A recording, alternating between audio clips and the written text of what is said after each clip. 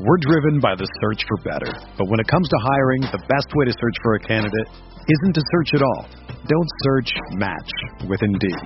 Indeed is your matching and hiring platform with over 350 million global monthly visitors, according to Indeed data, and a matching engine that helps you find quality candidates fast. Ditch the busy work. Use Indeed for scheduling, screening, and messaging so you can connect with candidates faster. Leveraging over 140 million qualifications and preferences every day, Indeed's matching engine is constantly learning from your preferences, so the more you use Indeed, the better it gets. Join more than 3.5 million businesses worldwide that use Indeed to hire great talent fast. And listeners of this show will get a $75 sponsored job credit to get your jobs more visibility at Indeed.com/Blue Wire. Just go to Indeed.com/Blue Wire right now and support our show by saying that you heard about Indeed on this podcast. That's Indeed.com/Blue Wire. Terms and conditions apply. Need to hire? You need Indeed. This podcast episode is brought to you by Coors Light. These days, everything is go, go, go. It's nonstop hustle all the time. Work, friends, family, expect you to be on 24/7. Well, sometimes you just need to reach for a Coors Light because it's made to chill. Coors Light is cold lagered, cold filtered, and cold packaged. It's as crisp and refreshing as the Colorado Rockies. It is literally made to chill. Coors Light is the one I choose when I need to unwind. So when you want to hit reset, reach for the beer that's made to chill. Get Coors Light in the new look delivered straight to your door with Drizzly or Instacart. Celebrate responsibly. Coors Brewing Company, Golden, Colorado. Blue Wire. NBA Most Valuable Player, Giannis Antetokounmpo. Giannis trailing the lob. Giannis Antetokounmpo. 2 seconds. Middleton.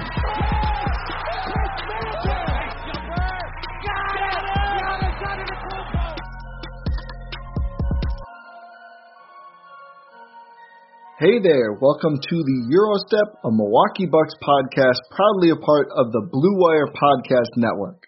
Well, sort of. I am Ty Windish, one of the hosts of the Eurostep podcast, but this episode is actually Setting the Pace, an Indiana Pacers podcast here on the Blue Wire Podcast Network. I sat down with Michael and Alex of Setting the Pace directly after the Bucks beat Indiana to get themselves one step closer, potentially, to moving up in the standings. 142-133 win for Milwaukee. We talked about the game and also just some general chatter about the Pacers season, which has been weirdly fascinating in a disastrous way, and the Bucks and their prospects for the playoffs and everything else. So a great conversation, a fun podcast. Definitely enjoy listening to this, and then go check out their show. Subscribe, rate, review, follow them all on Twitter and the show on Twitter. All those plugs are at the end, so just listen through and then do all those things. But real quick, before we get to the conversation with those guys, I just wanted to give a quick standings update here. A very pivotal night for the Eastern Conference playoff races. We're going to ignore the play-in games because I don't really care. But as I already mentioned, Milwaukee gets a win over Indiana, keeping themselves alive for the 2 seed. Brooklyn did not play. And the 1 seed, because Miami beats Philadelphia 106-94. A big Heat win. Heat wins, good for the Bucks right now. The more the Heat win, the less likely they are to see Milwaukee in the first round if the Bucks do stay at 3. I mean, I'm half joking about Milwaukee catching Philly at this point, but technically still on the table because the Bucks won and the Sixers lost. The Hawks also win 116-93 over Orlando. Hawks wins are solid, not super important, but solid at this point. And the New York Knicks also win 102-98 over San Antonio. That's less solid. It's not the end of the world in terms of seeing Miami, but obviously, if the Knicks end with the outright worst record out of Miami, Atlanta, New York, they'll be in 6th. That part is probably pretty obvious. The Hawks win is not terrible because if somehow the Knicks were to leapfrog the other 2 teams in record, a Hawks-Heat tie would then lead to Miami being in 6th because Atlanta holds the tiebreaker over the Heat. But Miami wins are good. Knicks losses are good. And the Bucks have a little bit of a say in at least one of those results. So as the standings are right now, the Hawks in fourth at 40-31, 1 game to play. Miami and New York both 39-31 with 2 games to play each. One of Miami's 2 games, of course, or maybe not of course, but you might know this, Saturday against the Milwaukee Bucks. So the Bucks have 2 options, obviously. They might not have full control over both options, but either they go hard and go for the win and try to stay alive for the race for the 2 seed or potentially the 1 seed, or maybe you punt that game. Make it easy at least for Miami to win, in which case the Knicks just need to lose 1 more time to virtually force New York into the 6th seed, because at that point, the Knicks, if they lose another game and Miami wins at least that game, the best the Knicks can do is tie Miami, and if the Knicks tie the Heat, the Bucks are playing the Knicks in the first round, unless they move up, which they will not do if they lose to Miami. So kind of an interesting game within a game there. We will see what happens. The Nets play earlier that day on Saturday. The Bucks play Saturday night. The Nets play during the day. So the Nets winning or losing their game could have a big impact on how the Bucks treat their own game Saturday night. Although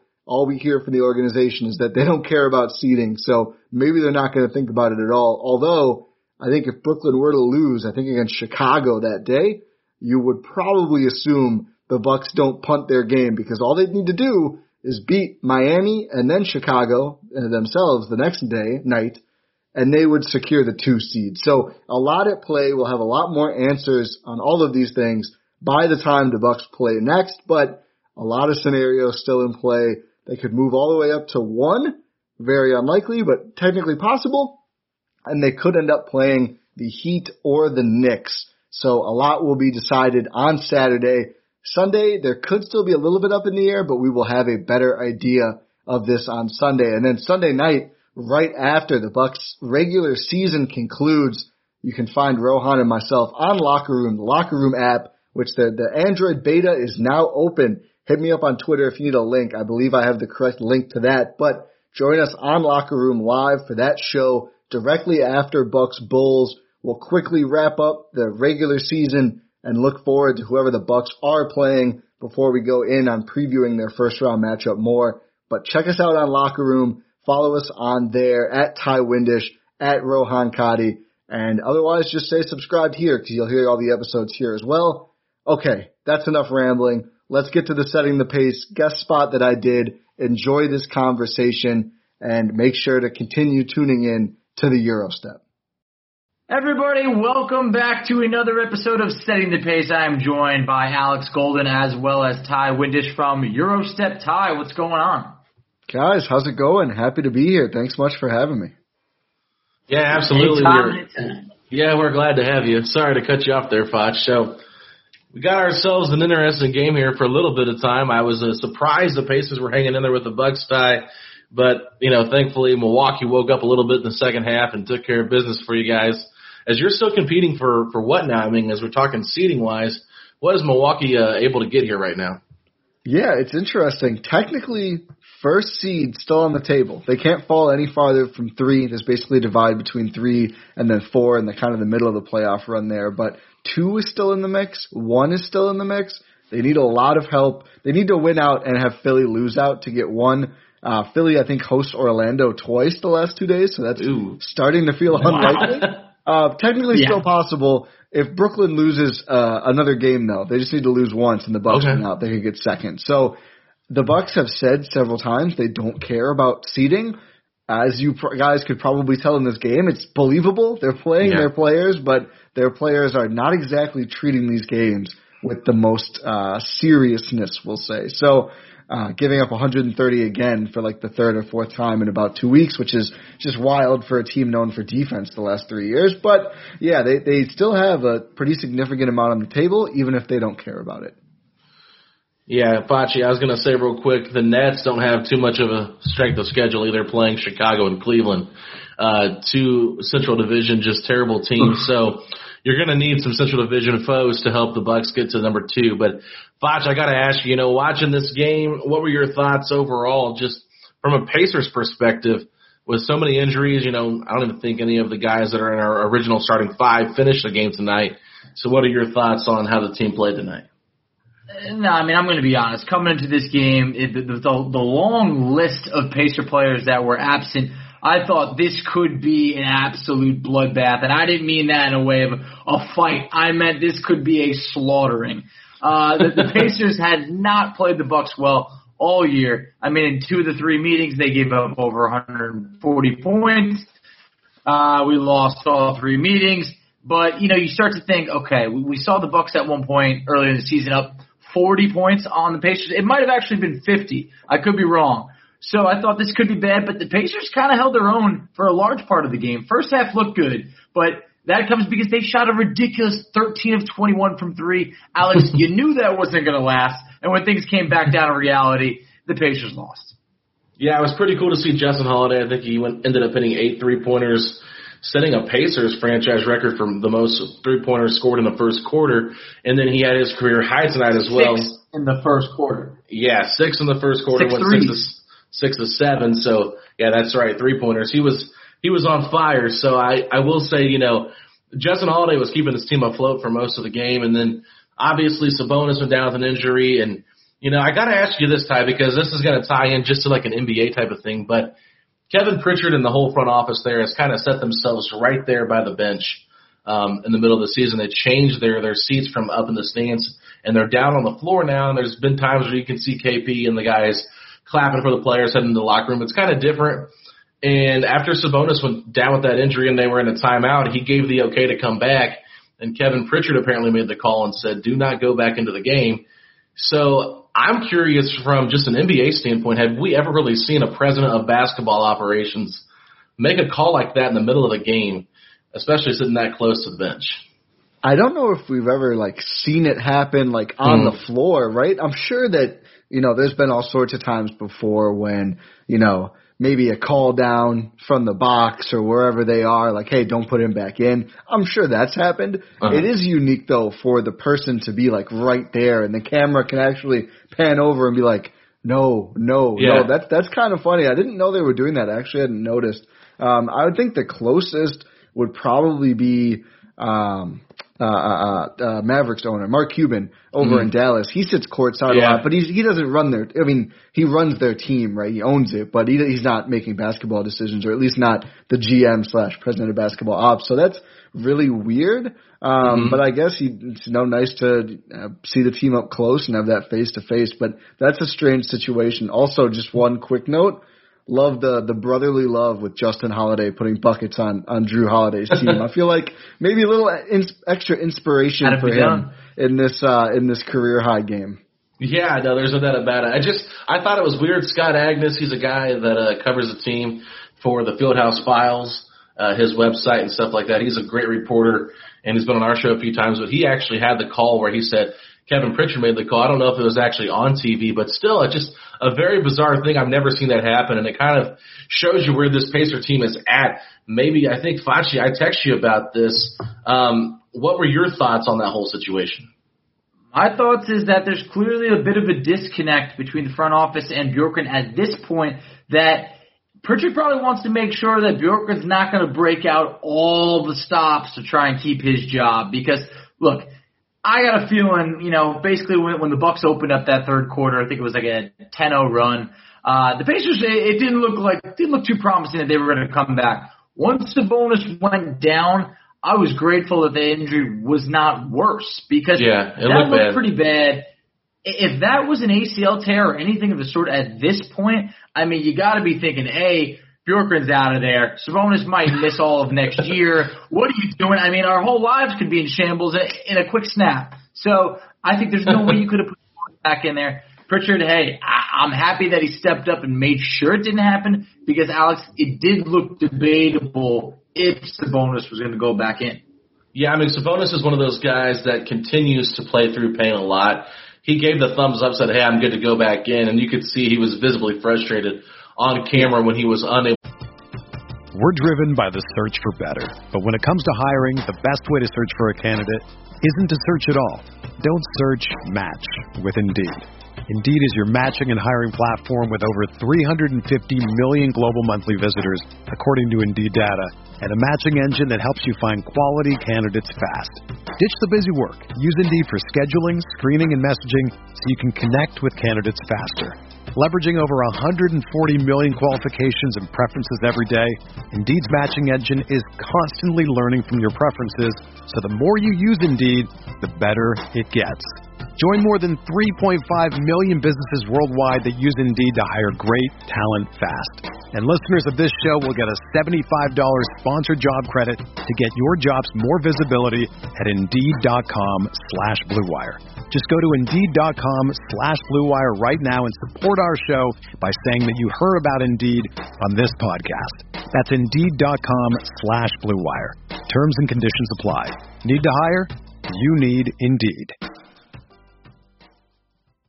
Go back in and, like we said, being that it was a Kevin Pritchard decision, I think at this point in KP's career, he's seen so many of his key guys go down with injuries. He's just being safe, and at this point, we're in the play-in tournament. We're not going to get any better than the 7th seed, which we can't now because with that loss, Boston owns a tiebreaker, so the highest we can get is 8th. And it's not like Charlotte's got an easy schedule. They've got the Clippers and the Wizards for the remaining 2 games. The Wizards, I believe, have Cleveland and Charlotte, so there's a chance they could pass us. We have the Lakers, who knows who's going to play for them, and then we've got, Toronto to wrap it up. So, and Toronto's not playing anybody either. So it's just one of those things where we're in the same position, Ty, but it's a different type of thing. The economy is made up of real people doing real stuff, and it affects everything, which you obviously know since you're a real person doing real stuff.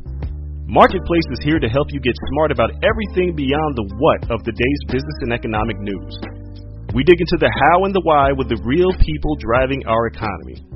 From big tech and interest rates to small businesses and what's happening at the Fed, Marketplace breaks it all down so you don't have to. Listen to Marketplace wherever you get your podcasts. Pacer fans, I think, would right now at this point prefer to lose out, maybe get the 10th seed and hope that the Wizards are the 9th seed and we're the 10th seed. But as far as the play-in game goes, I mean, in the Bucks' perspective, wouldn't you much rather play a team in that play-in tournament than be stuck playing one of those teams in the 6th seed? 100% yes. I think there was some debate pre the very unfortunate Jaylen Brown injury of would you rather see the Knicks at 6 or the Celtics at 7, right? I think I'm not saying that that I would prefer Boston. I think the Knicks are actually pretty good, but I think there was some debate before that injury. There at least could have been. Now, though, when the Celtics are kind of disjointed, kind of getting it together a little bit, Tatum obviously is really good, the best player, outright out of all of those teams that we just talked about, and really probably the best player. I mean, outside of, you could argue, the Miami guys, but otherwise the best player, like from Hawks on down, just by himself. Really, really great player. But there's just not enough help there, I don't think.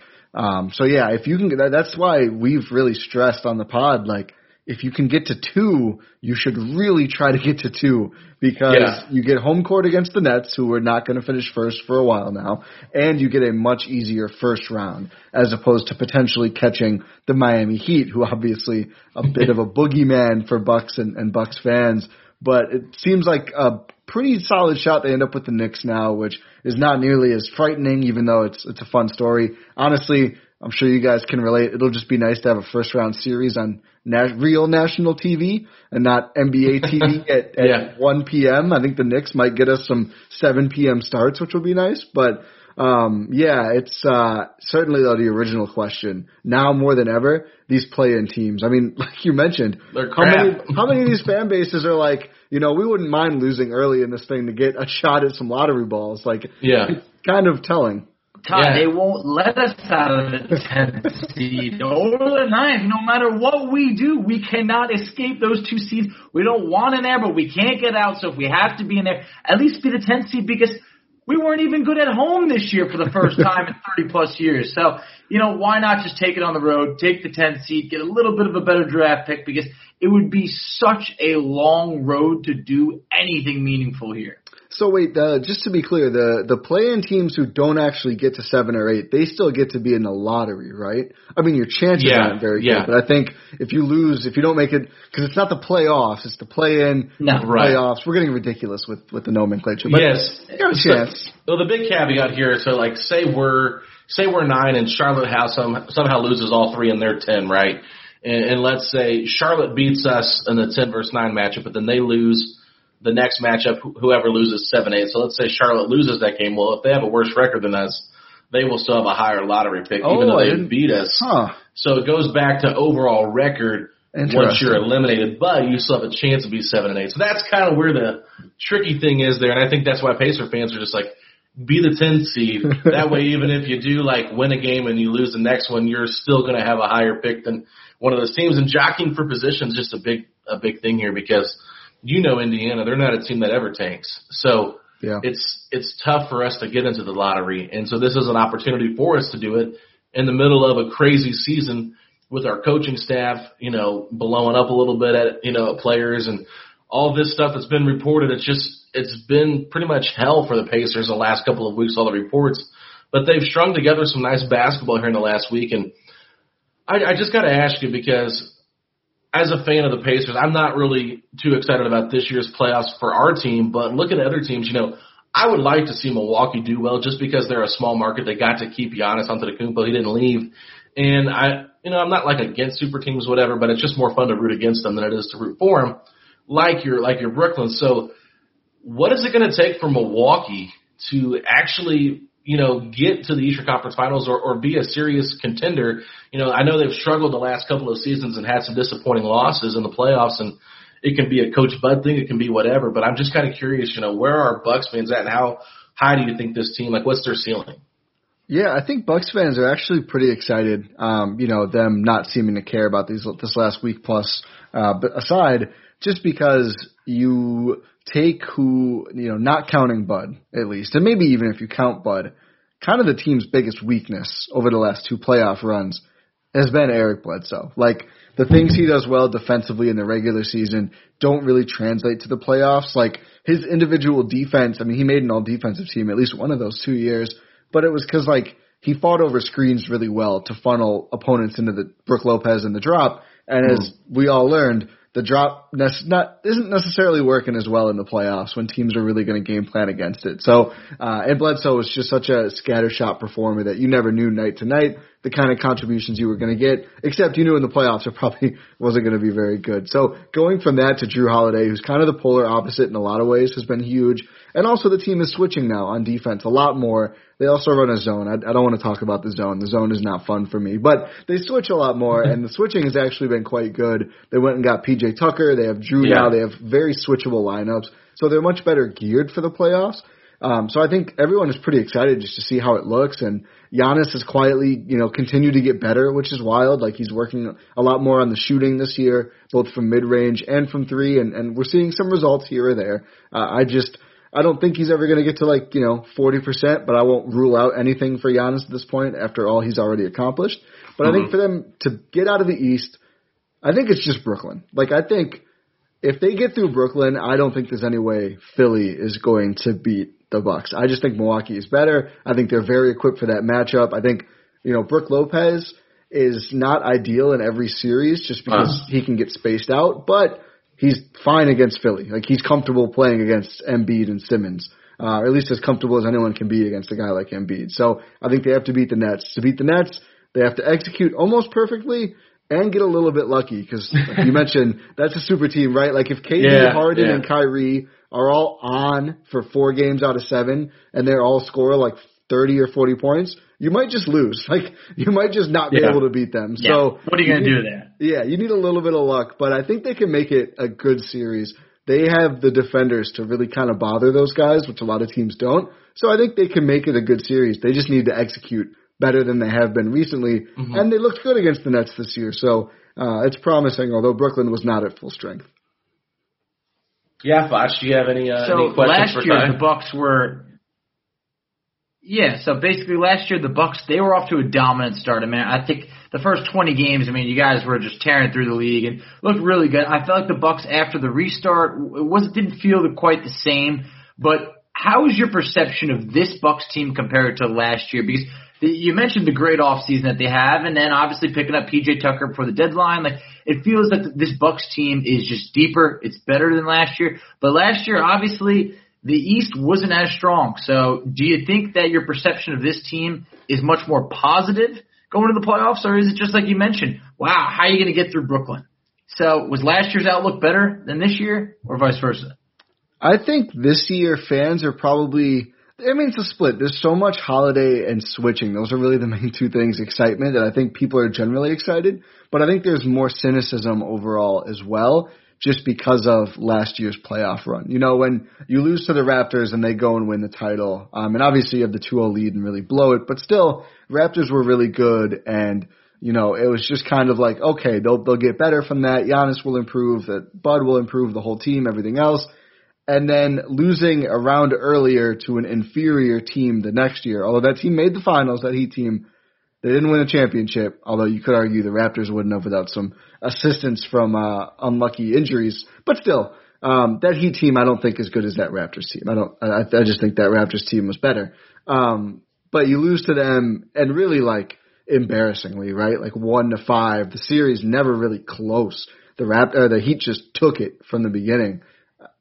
I just think it was so demoralizing and just made so many people who were Bucks fans who used to have fun in the regular seasons and everything else just really feel like they needed to see more in the playoffs. And I think it's still been a fun regular season. I think Giannis re-signing really took a lot of the edge off and made it a lot easier. I think if he hadn't done that, I think we might be miserable right now, quite honestly. Or at least it's all ESPN would be talking about. Oh, ESPN would be running that story every single day, night. They're still running it. The Bucks went from the most talked about team when that was the topic to like no one cares anymore at all. Yeah, they're only in the news now if they've signed somebody or if Drew says he wants to be DPOY, which is cute. But but I think there's a little bit of anxiety still for sure. I think people just need to see them have a better playoff run. I think what sucks about the Bucks these last 2 years is they're not appreciated. I don't think it's just because they lost in the playoffs. I think it's the way they lost in the playoffs. Like the Raptors series, being up 2-0 and then blowing it, getting shellacked by the Heat in the second round as the 1 seed, right? I'm pretty sure, yeah. They were. Yeah, I'm so used to this year now where they're like floating around 3. But I think like if they had gone toe-to-toe with the Nets last year and just lost, I think you feel a lot differently than the way they've lost these series. So I hope at the very least, if they don't make it out of the East or win the finals, at least like go down in a real series where it's not like, you know, I want the other team to have won if the Bucks lost a series. I don't want it to be like, oh, the Bucks, they choked again, which really kind of has happened the last few years. I think has Bucks fans just a little like shook. Well, I think that you guys did make some upgrades. There's no doubt about it. I've been obviously impressed with Drew Holiday and his, addition. I will say this, the DiVincenzo story, with him getting traded, on paper or, on the internet, basically getting dealt to Sacramento. You guys are freaking out on your podcast, getting Bogdanovich, and then that whole deal falls through because of tampering rules, which is hilarious. I don't know why they care about that. Hilarious is one way to put it. It's ridiculous too. Hilariously ridiculous, but but still, he's had a really good year as well as that fifth starter with that team. I think getting P.J. Tucker was a solid pickup. You didn't have to give up too much to get him, and it allows you to play a little bit smaller if you need to against Brooklyn and take Lopez off and put Giannis at the 5. I mean, to me, there's a lot of different variables here, but the area that I'm the most concerned with, I guess, would be your backup point guard. You're cycling through Pacers, ex-Pacers as your backup point guards between George Hill, Jeff Teague, and DJ Augustine. So it's interesting, but I do think Teague's probably a little bit better than Augustine. I mean, it's not much, but Bobby Portis, this is a guy Facci brought up on Twitter tonight. Love him. I got a soft spot. He's been a really good plus off the bench for you guys. So I actually am a little bit more optimistic about what the Bucks can do this year compared to last year. And honestly, I was going to be cute for a minute there, and I'm thinking about picking them to come out of the East just because I feel confident in them. But at the same time, after seeing their performance tonight and how lackadaisical they were, I said, can I really invest in this team? So I guess just give me your best campaign for why you think I should pick them to win the East. Listen, I don't like the way they've been playing lately. I know they don't care. I get that they don't care. They just want to be healthy. I don't like it. But the case is, go back 2 weeks ago or whatever, watch the Philly game when Embiid was healthy, watch the 2 Nets games, the way they really I don't want to say flustered and get taken out of, well, I guess not out of context, but slightly bothered Kevin Durant, which is more than most teams in the league can do. Like, played real strong defense on KD and were able to bottle up Kyrie enough to beat the Nets pretty solidly. Like, they can go up against great players and play them at least close, if not outplay them. Mm-hmm. And I think the case really, when it boils down to it, is, there's questions about Chris Middleton as a second guy. He's now the third guy. And we've seen Drew Holiday as a second guy. That Pelicans series where they dominated the Pacers and Drew put Damian Lillard in a straitjacket and was scoring a ton of points as well. Like, we've seen how that can look when he's paired with a dominant big guy. He's got an even better dominant big guy and better supporting cast now. And Giannis outscored KD in both of those Nets games. KD played more minutes in both of those Nets games, but Giannis has gone up a level. So the case is Giannis has more help than ever. The role players are all a peg down in the order now that Drew has slotted in above everybody but Giannis. They're more cohesive on defense. They should have the highest ceiling of any Giannis Bucks team that we've seen. So I think that is the Bucks optimist case. And it's not just, optimistic. I think all those things are true. I think they do have a better chance to win it all than they have in years past. But I do want to ask you guys about the Pacers a little bit. Like, while I'm here, I need some answers with this team. So obviously the coach stuff is happening. That's all over the news. But I'm more interested, this is such a disappointing season. There's so much going on, so many injuries, everything else. Obviously, the Caris LeVert news was potentially traumatic. I think it worked out, thankfully, in the end. Yeah, that was a wild story too. But where do you guys see the team going from here? You have, I think, a lot of players who the league regards as quite good. Brogdon, Sabonis, even guys like Warren and Miles Turner, all good players, all making a lot of money, not the most financial stability or security. Do you think shake it up? Do you think get a better coach and run it back? What's the game plan for Indiana? Oh, man, just the term run it back at this point is enough to make all of us sick. You can't run it back.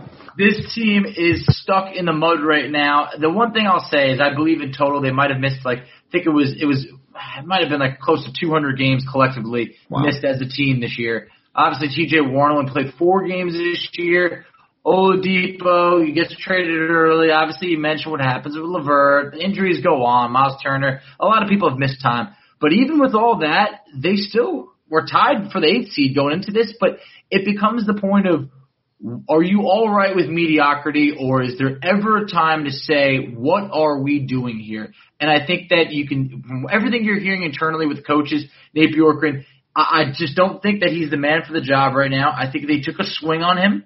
And it's one thing if you're losing, but if you lose the locker room while losing, I don't think you can come back from that. And I think that's the difference. So I think they've tried the 2-center approach for too long. No one else is really trying it. They try to be different, but sometimes different isn't always better. Sometimes it's different for a reason. And so I think change needs to happen. Let me add a little bit here to what Facci said. I think one thing you can really look at too is they probably have thought, seeing how they played last couple of years under McMillan, that they had done a really good job. And they had overachieved, there's no doubt about it, but they just were lacking something on the offensive end. So I think the whole thought process of bringing in Bjorkgren, they kind of thought, our defensive principles will stay the same. But then they had those issues once again when they let all their defensive coaches go, especially Dan Burke and Nate McMillan. Their 2 main staples for the last couple of years. So they had to retool the whole entire coaching staff, and the only hangover was Bill Bano. And then in the report and Bleacher Report that came out said, the way that Bjorkgren was handling his coaching staff, it was just too much on Bano, and that was part of the reason he left, in addition to both his parents passing away this past year. So that was heartbreaking to hear, and him and Kevin Pritchard have a good relationship. There's been some other coaches that have had relationships with Pritchard and Buchanan, and that's kind of how they assembled their assistant coaching staff. But there was a report that came out from Scott Agnes once again, who said that Bjorkgren had a hard time getting assistant coaches to come work for him in the beginning. And I think that's an angle the Pacers did not really do their research in before hiring him, which you probably don't think too much about that, I guess, when you're just thinking about, who's going to connect with your players, because that was the whole thing with McMillan, was the disconnect. So where I stand at, it's just like, okay, if there's all these reports coming out from the coach's side, the player side, and the front office side, right around towards the end of the season, there's nothing more to say that I think a firing is bound to happen. I said on the radio that I was a guest on the radio show here in Indianapolis a couple of days ago, and I basically just said 0% chance that he comes back, and they were like 0%. I was like, okay, maybe 2% in case it's a financial decision, but that's just how I feel. Like, I just can't imagine them bringing the Bjorkgren back, even if the Pacers somehow make the playoffs. I mean, I think they'd have to beat either Brooklyn, Milwaukee, or Philadelphia in a first-round series for him to even be considered to keep his job, with just how bad this whole thing's been. Like, you see, like tonight, Kevin Pritchard sits Sabonis out. Like, he's worried about getting through healthy and getting to the next season. But Facci's right. The double bigs has been a topic of conversation for the last 2 years. And, Miles Turner's name has been the one floated out. We've heard nothing really related to Sabonis being on the trade block. We've heard teams called about it and asked if Sabonis was available. In reports, I think Kevin O'Connor had that, or somebody did, but I can't remember earlier this season. But it was never like the Pacers were trading him. It was the opposite. So honestly, I think what LeVert and Sabonis have done over the last couple of weeks has been phenomenal. I think that there's something to build off there. Beautiful. And the last thing I'll say is I think we're taking T.J. Warren's absence a little bit for granted here. Some kind of, out of sight, out of mind is what I would say with T.J. Warren, because he was so good last year. We saw what he did in the bubble. There was in the article, basically, I was told by a source close to the Pacers that was completely false, that he asked for a trade. It was actually just, he's had a bad foot. And we know that he has foot injury issues going back to his days in Phoenix. So if he gets healthy, Jay Michael from the Indy Star said that, they want to keep him here long term. He wants to be here long term. So I think with those core three, that's something to look at. And then I want to ask you a little question, because you guys had Malcolm Brogdon on your roster at one point, and there's been some stuff that's come out basically saying he's very smug, kind of moody a little bit. Been like at the beginning of the year, he's praising Nate Bjorkgren, saying he's a basketball genius.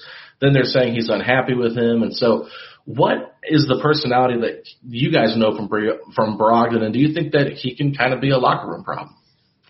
I don't know if he's a problem. I think he's definitely very sassy, though. I remember after they fired Jason Kidd, Brogdon was the one guy who would constantly take subliminals at Kidd, right, and talk about, without saying it, he says a lot of things, basically, is Brogdon. And I think at the time, all the Bucks fans were just like, this is great, because nobody liked Kidd. But it's pretty much happened with every situation that's changed or he's left. Like, I don't know a situation that he's gone from or that has changed for him that he's ever been like, oh, that was great. Oh, what a shame. He's always like, oh, I'm sick of that guy. I think the thing with Brogdon really is that, and maybe it does become a problem at the end of the day. I don't know if I would go that far, but I think Malcolm Brogdon thinks he is like a high usage potential star guard. And that's how, like, there was a thing about touches with the Bucks, and the Bucks could have kept him. I'm not going to say, they had to get rid of him. I think they could have figured it out. I don't think it was to that extent, but I do think Brogdon is like, hey, I'm the point guard. Like, I should run the offense. And I think he's just a level below. I mean, pretty clearly your Steph Curry's, but even like, he's solidly not on that level. He's probably somewhere in the next tier of guards, right? And I just think, it can be tough to reconcile those things for a player when they want to be all over the ball and they're not as much. And I think especially on this Pacers team, like, Sabonis is going to be doing a lot of ball handling. It's kind of his thing. He had 14 assists in 26 minutes in this game. Like, my goodness. I think it was it a Pacers record or that wasn't an NBA record, I don't think, for assists in one half. I think a Pacers record, but probably. Shouts to Sabonis and the Bucks defense, but. I think Brogdon is just like some issues there, and that's why I think he's always feels just a little bit slighted. And I mean, we all saw Last Dance, that can work out, although Brogdon's not exactly Michael Jordan. But a little bit different. I wish. It'd be nice for you guys. So I feel like that's the thing. I think there's a little bit of a disconnect between what Brogdon is and what Brogdon wants to be / thinks he is. And I don't know if he's like actively toxic like Kevin Love over in Cleveland right now.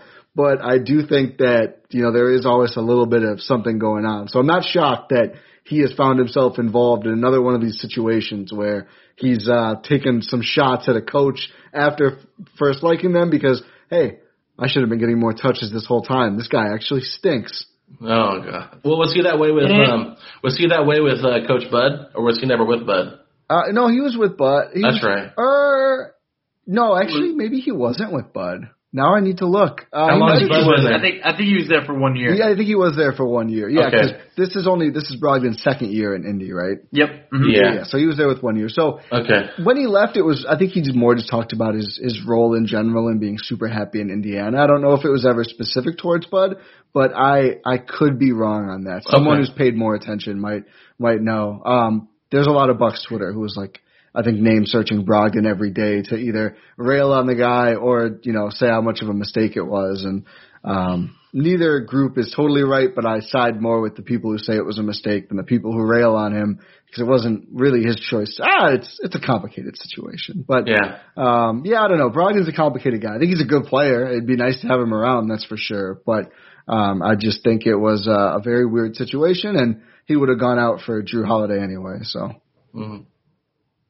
Yeah, I mean, you're never going to complain having Drew Holiday over there. And I feel like Brogdon has become a bit subliminally loud lately, like not really saying what he truly feels, but he's always saying something now. But at the same point, I view him as, maybe one of the better guards that's not good enough to be an all-star right now. I think his career probably taps out at maybe a one-time all-star. It's Mike Conley legacy level.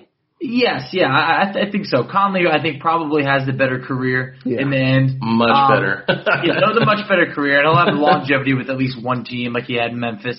But at the same point, from an outsider's point of view, what would your perception be with the Pacers if they had not made the trade for Caris LeVert and kept Oladipo with everything that's gone down this year? Because I'm curious to hear what it would be like from the outside, because from inside Pacerland, it wouldn't be good at all. You know what's funny is I think I'm taking an L here because I thought this was a bad trade for them. I'm pretty sure. I've never been super high on LeVert, and I thought maybe Oladipo would be able to get back at least sort of to where he was in that one truly great Pacers year when it seemed like he was going to be their franchise guy for like a decade, which it's wild how much has changed from that season for Oladipo, who's turned down like 16 different big contract offers since then. Poor guy. But I think literally poor. I'm sure he's doing fine overall. But poorer than he could have been. That's for sure.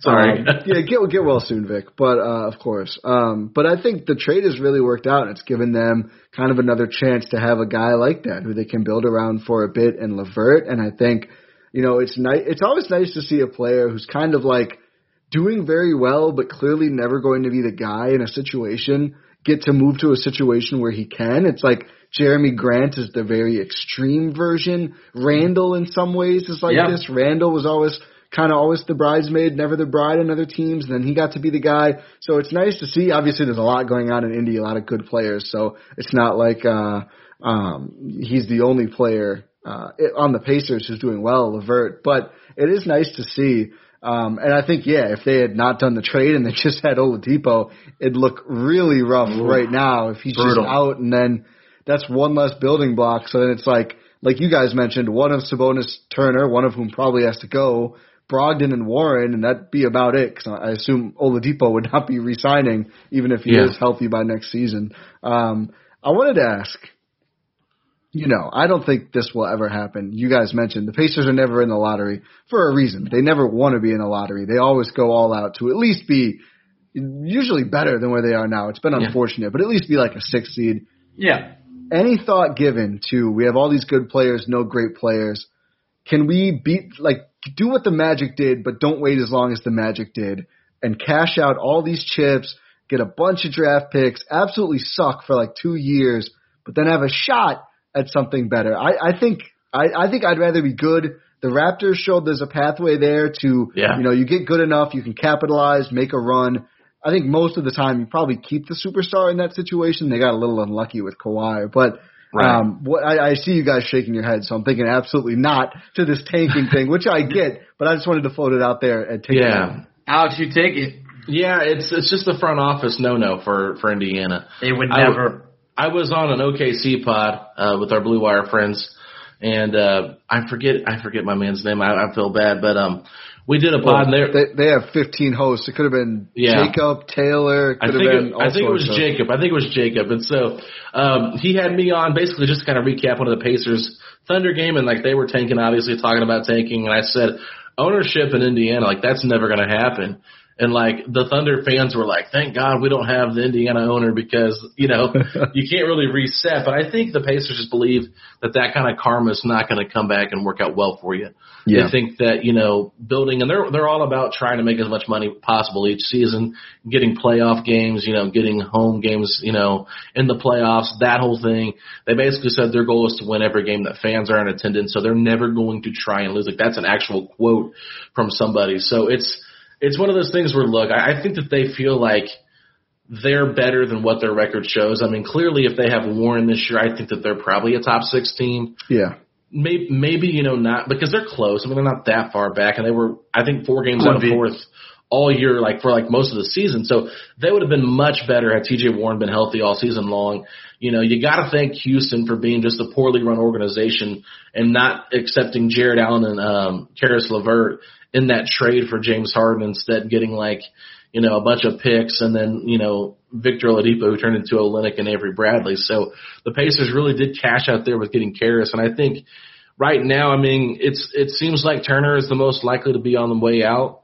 But I think after that, it's probably Brogdon. I think that your key locks here are LeVert, Warren, and Sabonis. And I'm not sure how those 3 fit together, but I think that there's something there. Those 3 are a lot better than some of the teams that are bottom feeders in the Eastern Conference. If you can just get the right fit, if you can hit on a draft pick, maybe if you could combine Turner and Brogdon in a trade package to get something back that makes more sense for your team, you go that route. But I'm just not sure what they're going to do. But at the beginning, they got to figure out this whole coaching thing, and I think that's where it starts because the name that keeps coming out is D'Antoni, but the name that I've been a big fan of for a while, even though he doesn't have any head coaching experience, but he's been a player in the league, is Chauncey Billups. Oh yeah. I feel like his ability to relate to players, his defensive mindedness that the Pacers want to get back to, and his ability he's well respected. So I think he can get assistants to come coach with him, similar to what Nash did in Brooklyn. That is my front runner, and I wanted him last year. I didn't want Bjorkgren. I wanted Chauncey Billups. But who do you think would make sense, I guess, in regards to the Pacers coaching search? Are there any names out there that you think make sense? I've got to plug Milwaukee's own Darvin Ham. Oh, yeah. Has become one of the more respected assistants around the league, has really put the time in. And, I mean, we joke a lot about, if things don't go well for Bud, he might just slide over a chair. And I know he turned down some interviews earlier this year, and that was at least the buzz I put out there with no reporting at all. But I was just like, he senses he's one more implosion away from being the coach Giannis, and that's a good decision for him. It's possible. It's possible. I assume they'd go on outside hire. You never know. But let's assume a great world where the Bucks win the title, right? Obviously, Bud is sticking around. I think in that situation, Bucks fans are okay with that. Darvin Ham, I think, would be great. I think, someone who's proven himself as an assistant. And you look at, as funny as, the Bud jokes are, and a lot of truth to them, the assistants from his tree have actually done quite well. I mean, you look at Taylor Jenkins in Memphis, who we mostly knew as like the guy whose job it was to make sure Bud didn't go on a court and get a technical mid-game. Like, that was his big thing in the playoff run before Memphis hired him. But clearly he's good at more than just that, because he's been a fine coach out there for the Grizzlies. So I think there's some proven track record there, and I'd like to see Darvin get a shot to be a head coach somewhere for sure. But otherwise, I think another former Buck, Sam Cassell, has been doing good work, I think, with the Clippers still. Yeah, I'd like him too.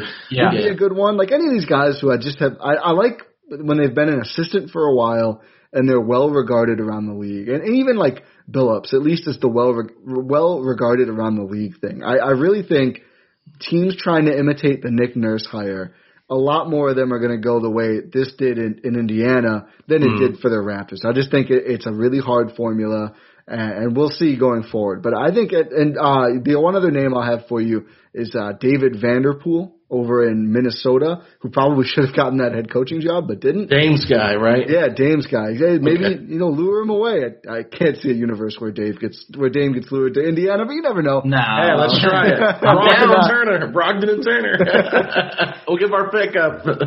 Give a lot of picks up, I think. Yeah. But I want to see them get someone who's got that respect, and I don't want to see D'Antoni, man. I just like. I don't want to see all offense in Indiana. Just doesn't feel right. I'm over the D'Antoni pick. And it's just like, I feel like he's kind of in a championship or bust mode. Like, that's not – you guys need to grow something. Yeah. Get an assistant. It feels like if you had a flat tire, you're just patching the hole instead of replacing the tire. Yeah. And that's kind of what I'm afraid of because he's a safe hire. All these other coaches are, not inexperienced, but they're not head coaching experience. And I think that's something the Pacers might fall back on a little bit here with the D'Antoni hire. One, because he was a front runner last year.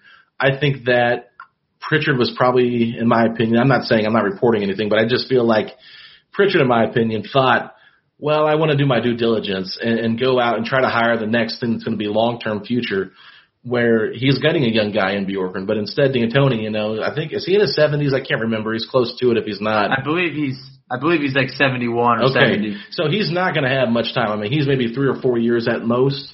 And Yeah, but I mean, he's in good health. I mean, if he wants to coach and coach late, I'm fine with it if he's doing a good job. But it's all about player relations, and I know D'Antoni has good player relations, and I think that's where the Pacers really have to hit on. And if they want to stay modern with their offense, it does make some sense. But at the same time, I mean, he's not my first choice, but I would be much happier with him than I would Bjorkgren going forward. No, definitely. I mean, the Pacers, Ty, like you mentioned, that seeing them go all offense, it does not feel right because the Pacers were always that ugly, scrappy defensive team that you could be in the top 5 defensively, and that was good enough to be a 4 to 6 seed. But when you made that shift offensively, I mean, there is no defense being played at all. So every single game is just you're giving up 40 to Giannis, you're giving up 50 to Bradley Beal. I mean, some big games are being scored against the Pacers. But curious, I know you mentioned Darvin Ham, and I believe it was Texas Tech, his alma mater, they turned down. So it was an appealing offer to him.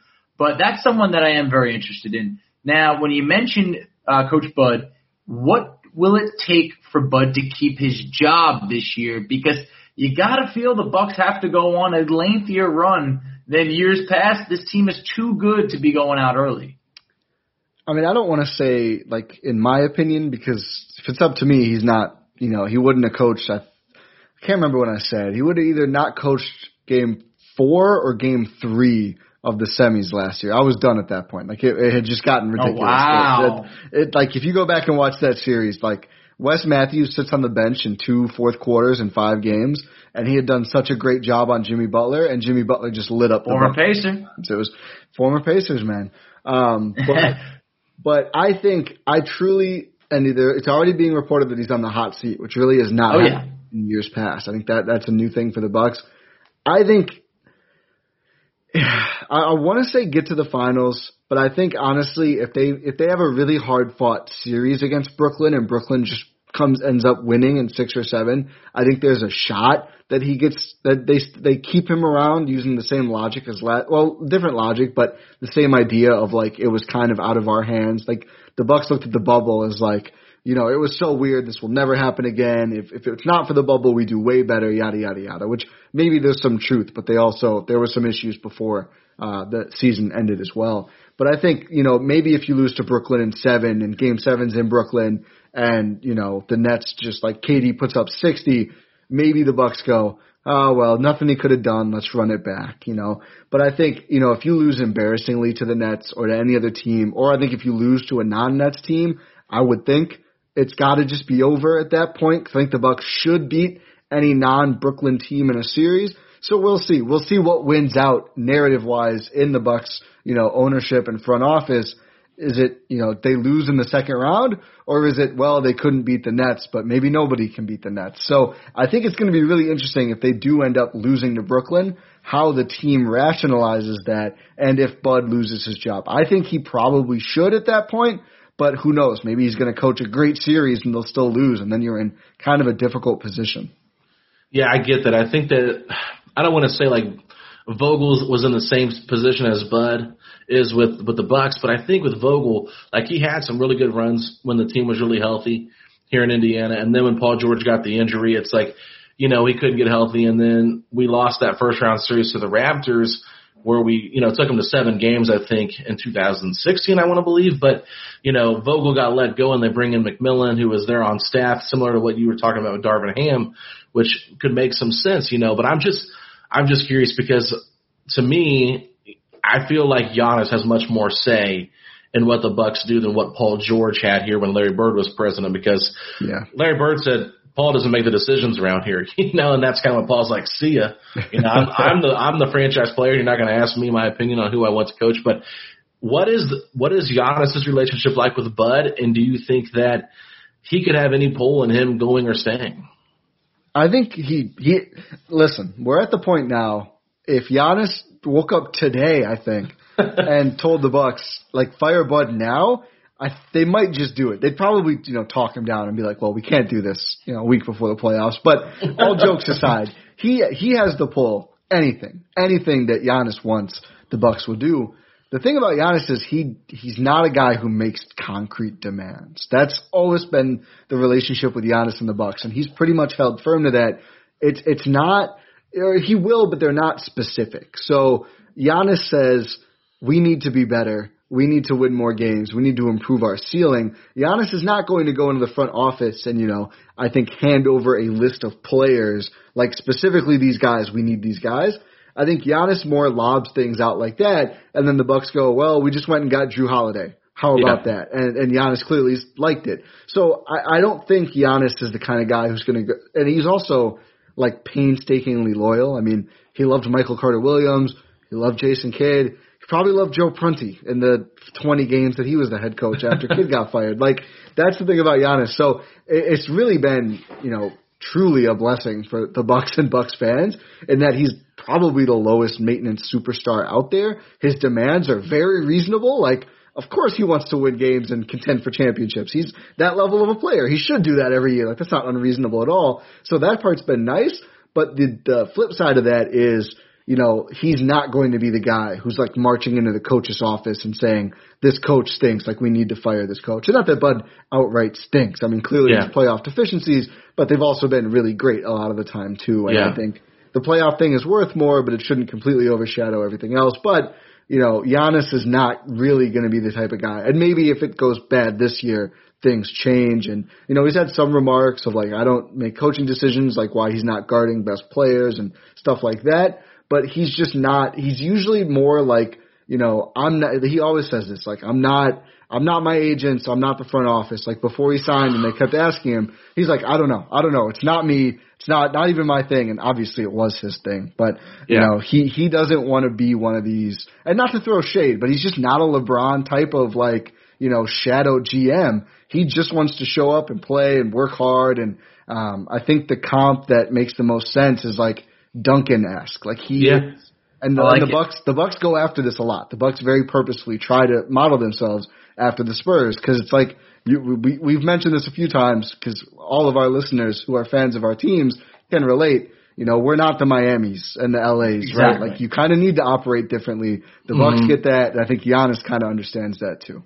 Yeah, no, and I think that's a great point, and it's good to have a guy like that, But at the same time, I feel like Giannis has got to say, no, I'm going to guard so-and-so, I'm shutting him down, like it's my turn, I mean, I think he's got to take that next step in his game to just become one of the greatest. I mean, he's already probably on his way up there, I think, but in a little bit of time, he's got to have that playoff resume to really, start to reach those top 20, top 10 of all time lists. And I think he can because he's got the athleticism and he's got the abilities to do it.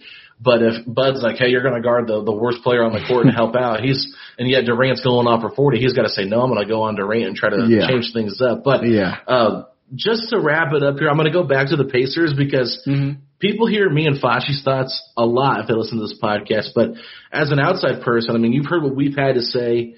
What do you think the Pacers should do with their roster going forward and knowing that they're not going to tank? Yeah, and I think to make it clear, before I even asked the question, I know how Indiana operates. Not as well as you guys, of course.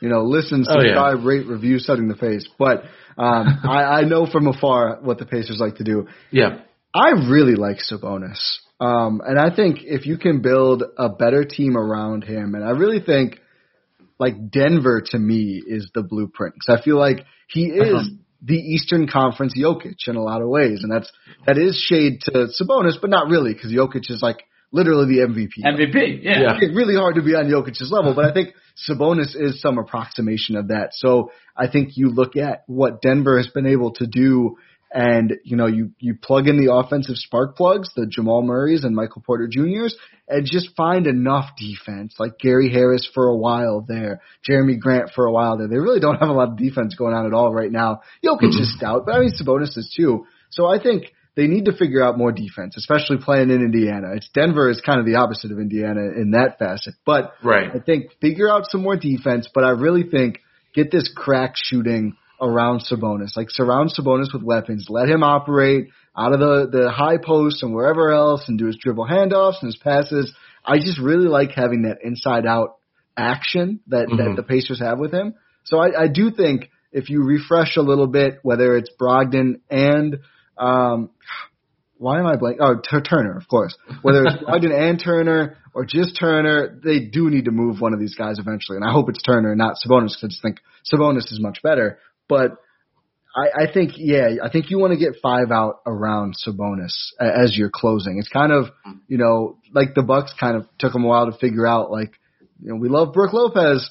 Maybe Brook Lopez shouldn't be closing every single game. Maybe this Giannis 5 thing can work out. I think doing more of that with Sabonis and just finding the Jeremy Grant to go with him. So, kind of like Turner, but a little more switchable, a little more of a forward than a 5. I think there's a lot of potential there if you bring back LeVert and TJ Warren gets healthy. And I think Brogdon could be really nice on that team, but we'll see what happens there. Yeah, I think Brogdon would be better in a lesser role, and I know Brogdon probably doesn't want that. So it just depends on how he handles that situation because with LeVert kind of running the offense with Brogdon out and him and Sabonis, those two have looked really well together. They've been putting up some ridiculous numbers if you go back and just look at their statistics. They've been unbelievable. They've been a great duo over the past couple of weeks. I know they played some crap teams, don't get me wrong, but still it's nice to see that their chemistry is starting to gel there and all of that. So, yeah, I just – you brought up some great points. We've had a lot of divided fans here between Sabonis and Turner because of what Turner does on the defensive end, and his on-off numbers this year have been better than Sabonis's, but Sabonis is also playing close to 40 minutes a game. So it's a very small sample size of when Turner's out there by himself. But I have to ask both of you guys this. I don't know, Fachi, if you got to see the video or not, or if you did, Ty, but Miles Turner did a pregame press conference, updated the reporters on his injury, said he's still week to week, but he also came out and just said he's tired of getting overlooked by the NBA for his defensive campaign, and said that he might have missed too many games at this point to be Defensive Player of the Year, and that Gobert will probably win it, but he still thinks he should be an all-defensive team. I know they only do first and second team, but I'll ask you first, Ty, then Fachi, you follow up. If you saw it or not, whether or not you saw it doesn't matter, but do you think that Turner should be on the all-defensive teams? It's really tough. Honestly, I'm sorry. I think you were supposed to go. No, it's all good. Go ahead. You're excited. Whatever. You're excited, Fudge. It's all right. I'm excited because it's a hot topic. I think that if Turner stayed healthy, I think he did deserve to be on that second team because Embiid did miss a lot of time this year. But, and the same point, the fact that Miles now, I think, is on pace to play roughly, I think it was like 44 or 45 games, that's 2/3 of the season. That's too much time to miss, and I think at that point, Defensive Player of the Year, that's long out. I think it's unfortunate, but I don't think he's going to make that second team. So if he stayed healthy, he definitely has every right to put up that argument and potentially be on that second team. Yeah, I think last year he probably had a solid case too. They finished sixth in defense last year, which is good. Obviously really good. But this year, certainly, I think he's missed too many games. I think the issue is, when you're that kind of a big guy who's going to rack up the blocks and everything, you just have to be such a great defensive center to make one of the all-defensive teams because Gobert is going to be there. And then I feel like the voters on this kind of stuff love guys like Bam Adebayo who can sort of do both, right? Who can switch out and lock down in the perimeter. So it's tough for Turner because there's always going to be the slightly better version of what he does over in Utah. So, being the second best pure shot blocker. I know Gobert and Turner can do other things, but it's certainly not their specialties. I think that makes it hard for him. And also just not playing enough. And this year, Indiana right now, I think like 11th in defense. That's a little bit tough to reconcile. Usually you have to be a really strong defense or just clearly the best defensive player on your team to make one of these things. And that's the Clint Capella case this year. And I think Turner, you could argue, probably is clearly the best defensive player on the Pacers.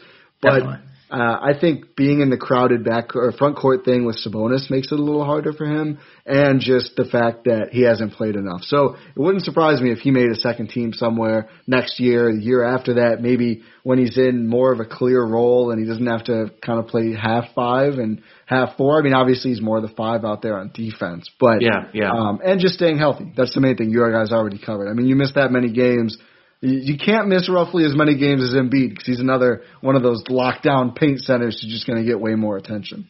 And I think one of the big things too, and Turner can try to deny this as much as he wants, but just the defensive rebounding numbers aren't there for him compared to the guys that he's going up against. And that's not a knock on him. It's just Capella is a monster rebounder. Same with Embiid, and then same with Bam Adebayo. They're just a little bit more active on the defensive glass. And so He brought that up today in his speech or his little campaign that he went through, trying to just say he's tired of the disrespect, saying that he might not have the most defensive rebounds, but his blocks lead to fast breaks. His blocks don't go out of bounds. They change the course of the game and whatever. I mean, he might be onto something there, but unfortunately, we know that not every voter has the ability to watch all these games. I mean, there's very few that spend a lot of detailed time watching these games, and these players, they catch a couple, they look at statistics, and statistically he just does not match up number-wise. I mean, blocks, he might lead in blocks, but I think that we're 14th or 16th in defense overall. So we're middle of the pack, so nothing great this year. And, it's just tough, like you said, with the center position because there's not as many opportunities. If they labeled him as a forward, then maybe you could, but there's still some really great defensive forwards that have been good all year long. So this whole thing was kind of inspired by Kevin Pelton's article that came out on ESPN. He quote tweeted that. He came out. He was hot, but I mean, that was probably the most defensive I've seen Miles in the last couple of weeks, coming out there defending himself, trying to get this campaign. So it was good to see from that side of it. I'm happy that he's going out there trying to make a name for himself and so that it's not an Indiana thing, just a defensive thing. He just deserves that credit and he's tired of not getting it. And I'm glad he has that chip on his shoulder because it's only going to make him better.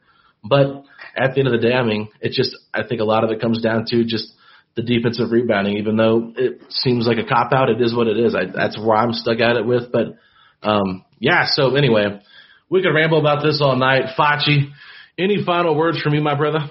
No, I would just say, I'm going to leave with this point. Coming into this game with no real ball handlers outside T.J. McConnell, I thought Cassius Stanley was going to get more run tonight. That was the one thing I knew. Hey, if we were going to get killed or lose by more, double digits, at least let me see some Cassius Stanley. And we didn't get that. So at the end of the day, I don't know what we really have coming from this loss other than the Bucks were head and shoulders above the rest of the Central Division. We talked about it offline. They swept the whole division this year. So it showed, hey, we are not in the same category this year. Hats off to the Bucks over there and Ty. And, before we wrap up, give us a shout out of what you guys have going on over at Eurostep. Yeah, man. Appreciate the opportunity there. We're very excited for this playoff run. We're going to be bringing post-game pods every single game, wrapping it up.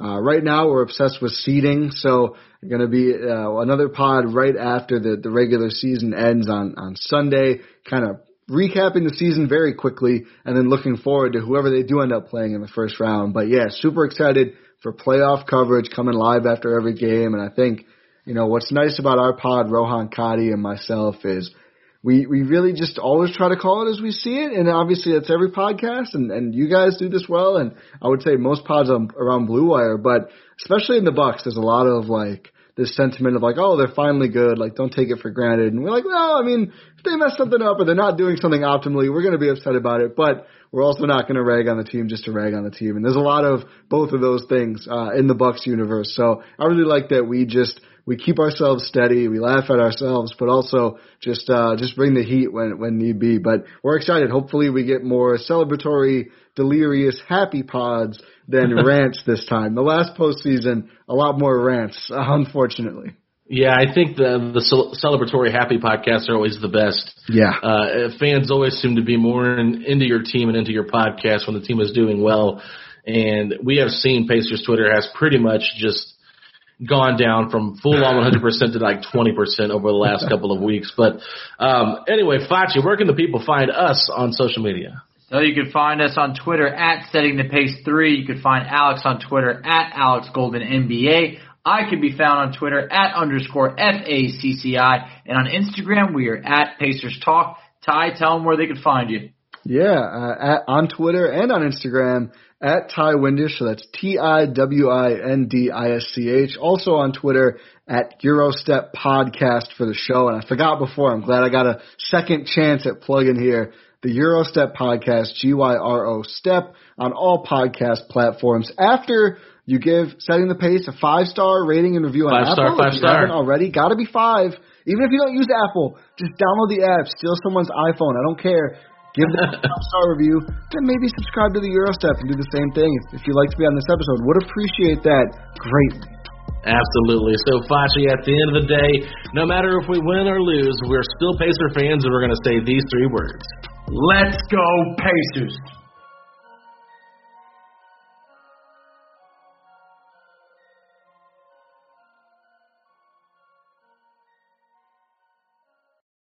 For the ones who work hard to ensure their crew can always go the extra mile, and the ones who get in early so everyone can go home on time, there's Grainger, offering professional-grade supplies backed by product experts so you can quickly and easily find what you need. Plus, you can count on access to a committed team ready to go the extra mile for you. Call, click Grainger.com, or just stop by. Grainger, for the ones who get it done.